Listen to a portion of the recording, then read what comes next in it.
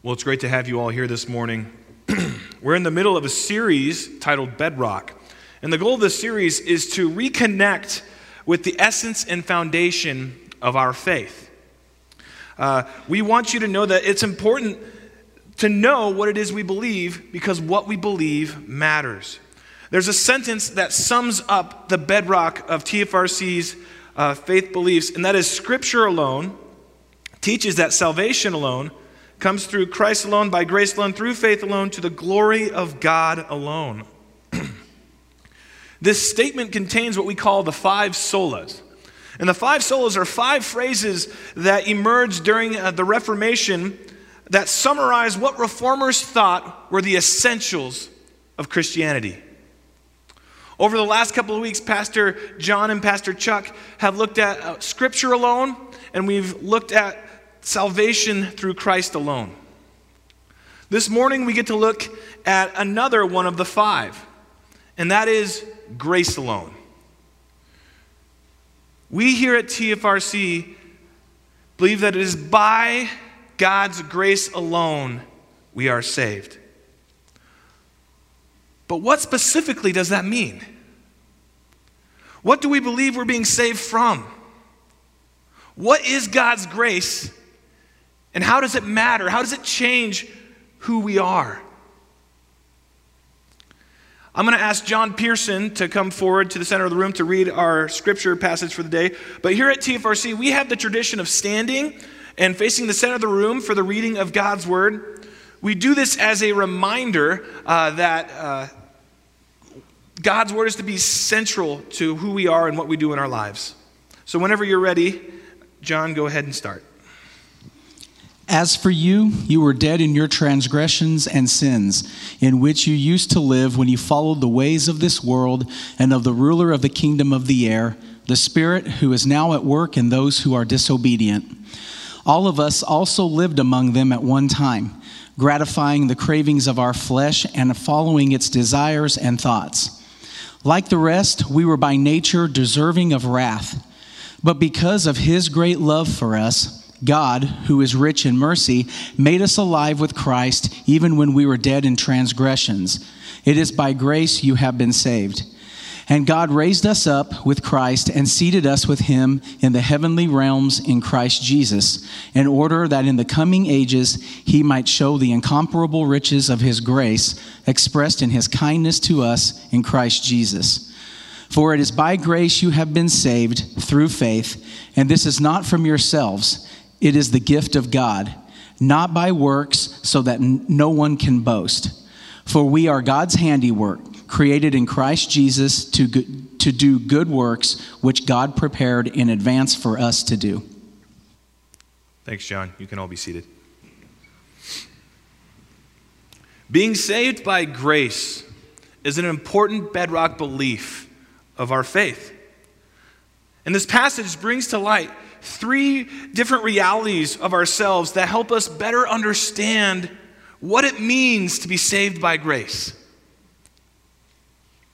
We're going to be looking at grace from the lens of who we were, who we are, and who God calls us to be. To appreciate our need for God's saving grace, we need to understand who we were before receiving this great grace. The passage starts by addressing the human condition, the condition of sin in our lives. We were originally created to be in relationship with God, but when sin entered the world, we were unworthy to be with him, unworthy to be in the presence of his holiness. So there became this big separation between the two of us. And the byproduct of this is us being born sinners in a sinful world. Now, any of us who have children can confirm this, can't they? The belief that we are born sinners. Because the first words to come out of our kids' mouths are usually mama, dada, and no. We're natural little sinners. Verses 1 through 3 acknowledge and affirm this condition by saying that we are dead in our transgressions and sins. This deadness refers to a spiritual deadness that happens when we are separated from God. Something interesting to note is when we look at the Greek translation for the words transgressions and sins, they both have this imagery of slipping, falling, and missing the mark. Both of these words communicate a similar message. And as they show a failure to meet a standard. This communicates that before receiving God's grace, we had an inability to meet the standards of righteousness to be in His presence. No matter how hard we try, it's impossible for us without God's grace to be with Him. Before receiving this grace, we are slaves to sin. It tells us at one point, we used to be captives to the cravings of our flesh and desires and thoughts. It says that in verses 2 and 3. Humanity, choosing to embrace sin, helped lead and create a culture devoted to it. That's what this passage means when it talks about the ways of the world.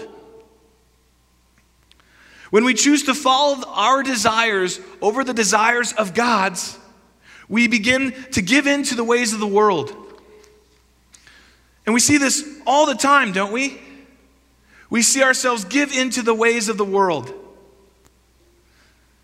We see it in ourselves and we see it in others. Personal desires trump God's. It might start with something small, like checking your social media feed in the morning instead of praying. Or maybe it's binge watching a show on Netflix instead of doing our devotions at night. Or maybe there's that house project that just has to get done, and the weekend's the only time where we can do it. Those might seem minor, but we live in this world that is full of adultery, coveting, dishonesty, lust, and blurred moral lines. And when we give into these little things, it takes us down a path that makes us more susceptible to the ways of the world. In what ways this morning might we personally be giving into the ways of the world? When we look at the human condition of sin in our lives, this passage shows us that there's no exception. All of us are born sinners. Verse 3 says this, all of us at one time lived for gratifying the cravings of our flesh, and finishes by saying that we are by nature deserving of death. We don't deserve to be alive. Doesn't sound very great. Deserving of wrath. Who we are just by ourselves is not deserving to be with God. We're deserving of His wrath.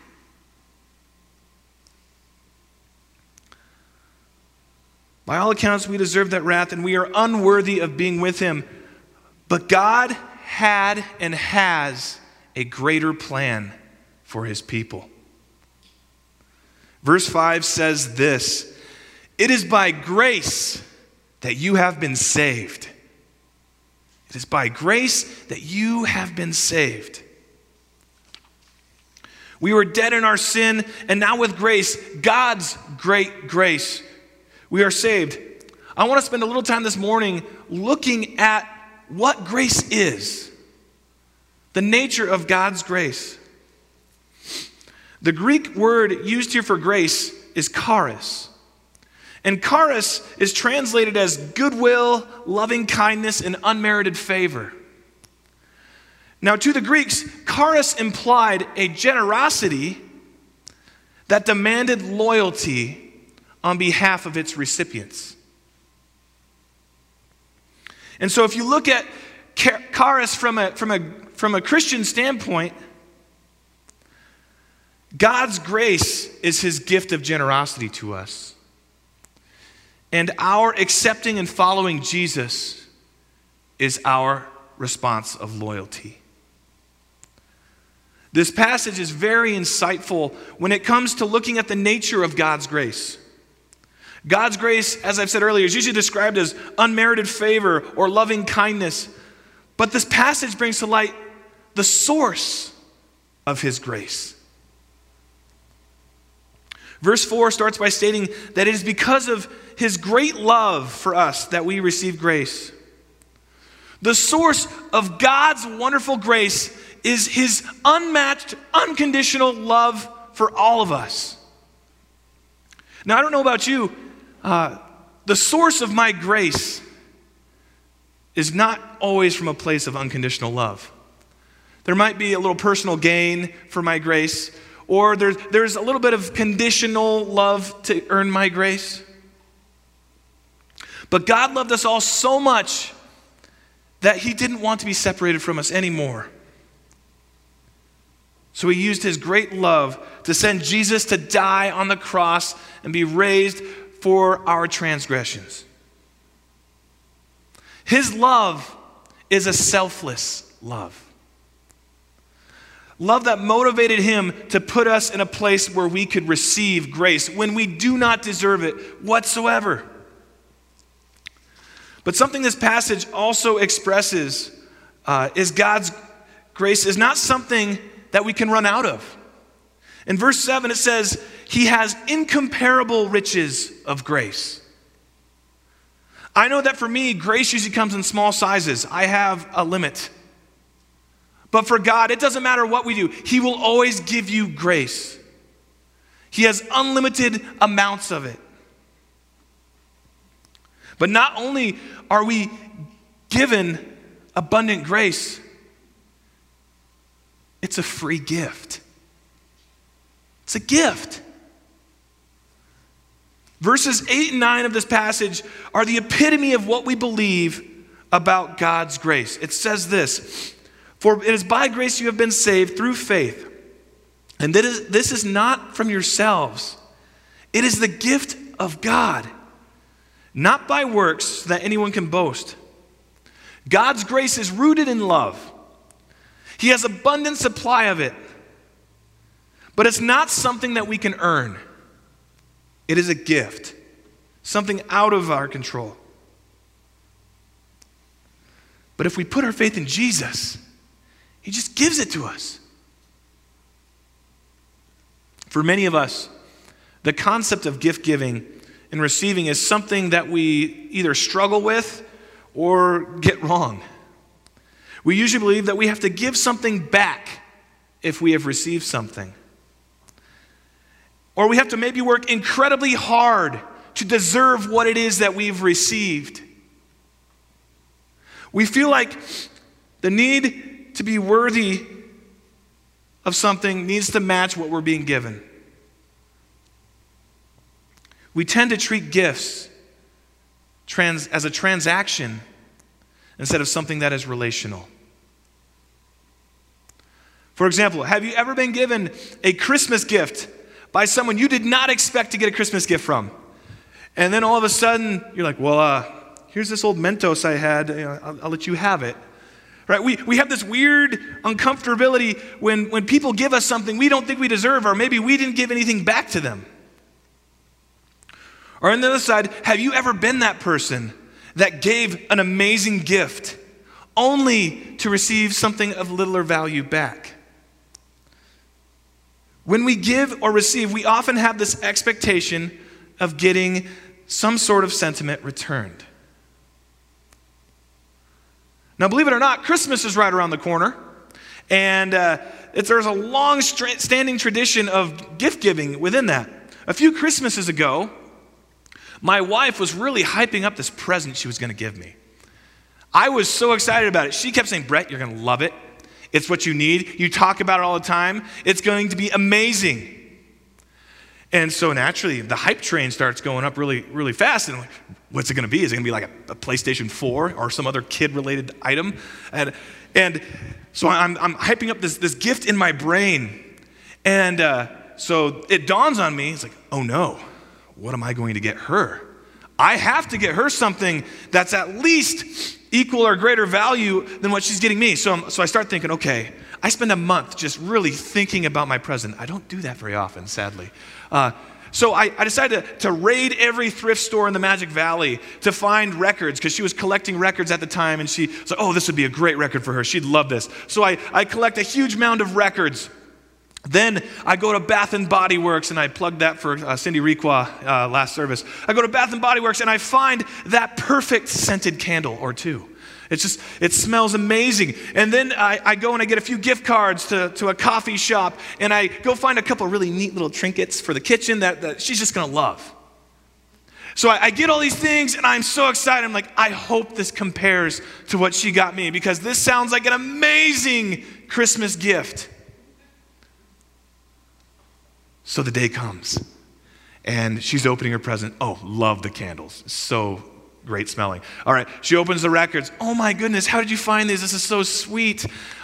She opens the gift cards. Oh, I love Java. That's great. And then she opens the little kitchen trinkets. Oh, I've always kind of wanted one of these. And then it comes time for me, and I'm excited. The grand finale. And I look under the tree, and there's only one package. Okay, that's all right. It's a small package. That's okay too. Great things come in small packages sometimes. So I go and I open it, excited, and a month of anticipation. And I open it, and inside this small box is a bottle of anti-hair loss shampoo. Now, I got to give my wife some credit, and she gave me permission to share this. I'm a bit OCD, and I was noticing, I was like, my hairline is slowly receding, and I learned not to talk about it so much. And she thought she was being so thoughtful, but there was a problem. There was a huge problem. And I realized this makes me look bad. Whether I knew it or not, I saw gift giving as a transaction.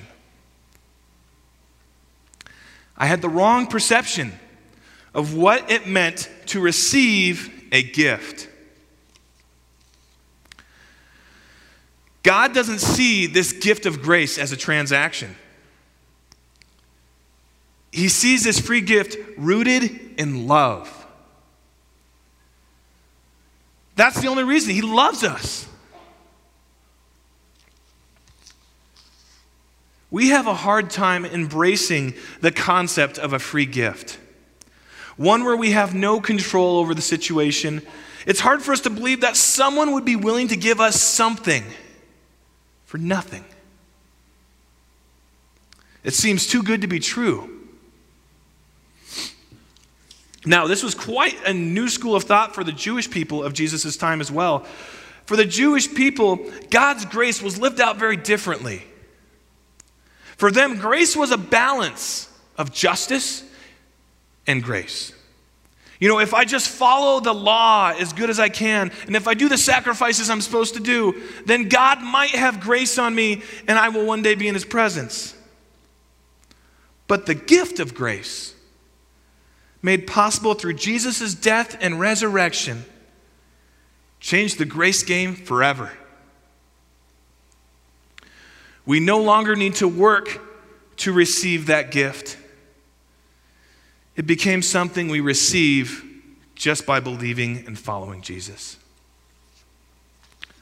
So we've examined what God's grace is. But how does it impact who we are? There are a couple important truths to take away from the passage in regards to who we are when we accept the gift of grace. Verse 5 says this, that we are alive with Christ when we are dead in transgressions. Now, this is a huge transformation. You remember, we were spiritually dead, unworthy of being with God. And now with Jesus, we are alive. God's grace transforms our identity from being dead to sin to alive in Christ. We're able to have that relationship with God we were meant to have now because of Jesus. We no longer have to be slaves to our sins and desires and live to the ways of the world. I see this every summer when I go to Hume Lake Christian camps with my students. Every summer I see a group of students go, and there's a number of them who are slaves to sin, slaves to their sin, to their desires. And they go to camp, and they make this decision to receive the gift of grace. And it's not just this kumbaya moment. It's not just this one time on a mountain. I see change. I see transformation. I start to see them coming back and engaging their Bibles. I see them engage in their faith community. I see the ways that they are there for their Christian brothers and sisters. I see them asking me questions about hard topics they don't know the answers to. When we receive God's grace, we are changed. Now, that begs the question, if when we receive God's grace, we are changed, why is it that we still fall victim to our desires and the ways of the world? Our new identity does not change the reality of the world we still live in. We are surrounded by sinners in a sinful world, and we ourselves are still sinners. The difference is we are no longer slaves to that. We have a new master, one rooted in love, that is Jesus.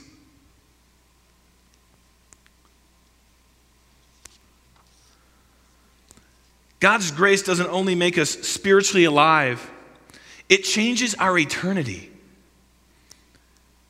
It says in verse 6 that, and God raised us up with Christ and seated us with him in the heavenly realms in Christ Jesus.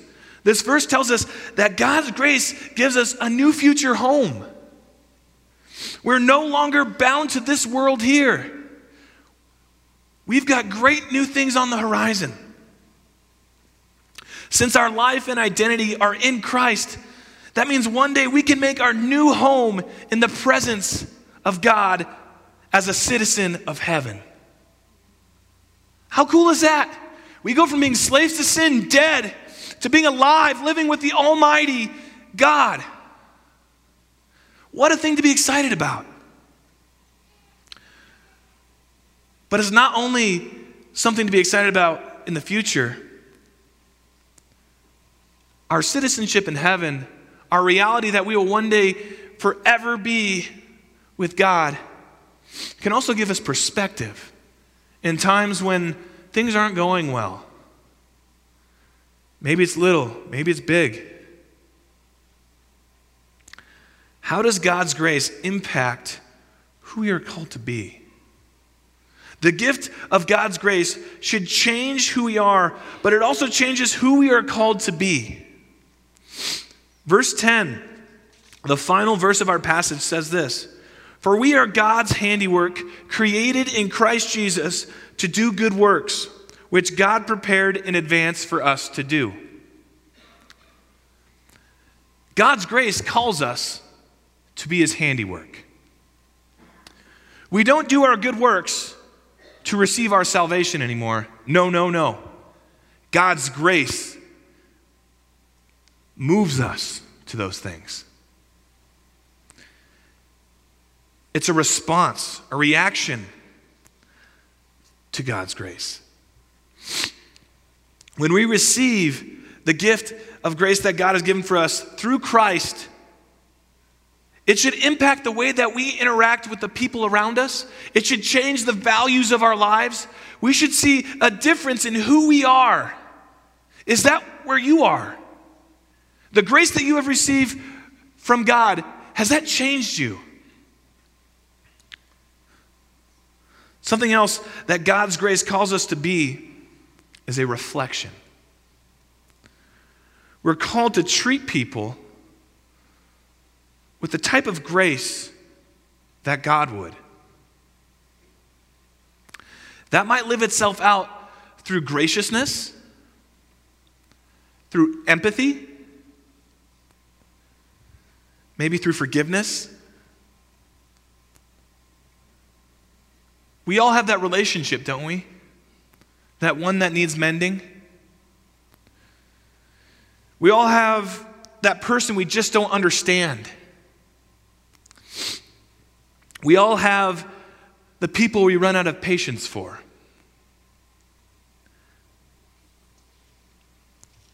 Believe it or not, there was something that happened this week, politically, right? There's something happening this year as a world.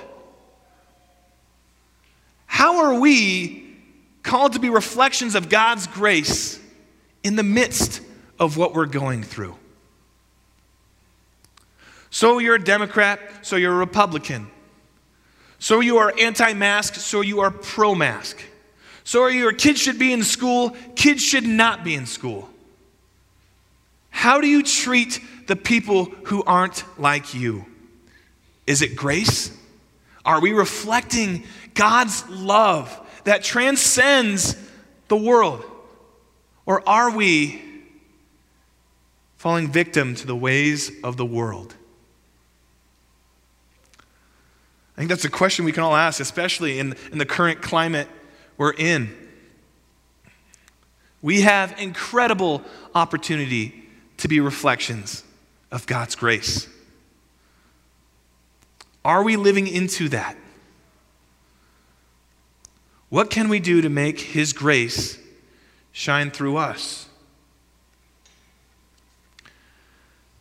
A bedrock belief we have here at Twin Falls Reformed Church, that many of us should have as followers of Jesus, is that we are saved by grace alone. It changes our reality, and it changes our eternity. Grace changed who we were, who we are, and who we're called to be. Can you imagine the impact we could have on the Magic Valley as a church if we were passionate about this bedrock belief?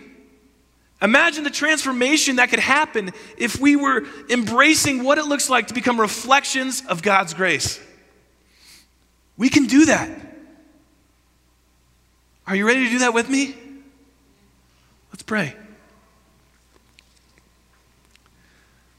God, we love you so much, and we thank you for everything that you've given us. We thank you for your gift of grace. Lord, we feel like it's something we need to work towards, but it's not. You just give it to us because you love us. We pray that in the midst of everything that's going on with our culture, that you can allow us to be reflections of your grace and love. Help us to be a light in the world and allow us to continue pursuing the calling you have for us. We love you, God, and it's in your name we pray. Amen. But let's leave with a blessing. May the Lord bless and keep you. May the Lord make his face shine on you and be gracious to you. May the Lord turn his face towards you and give you peace. Amen.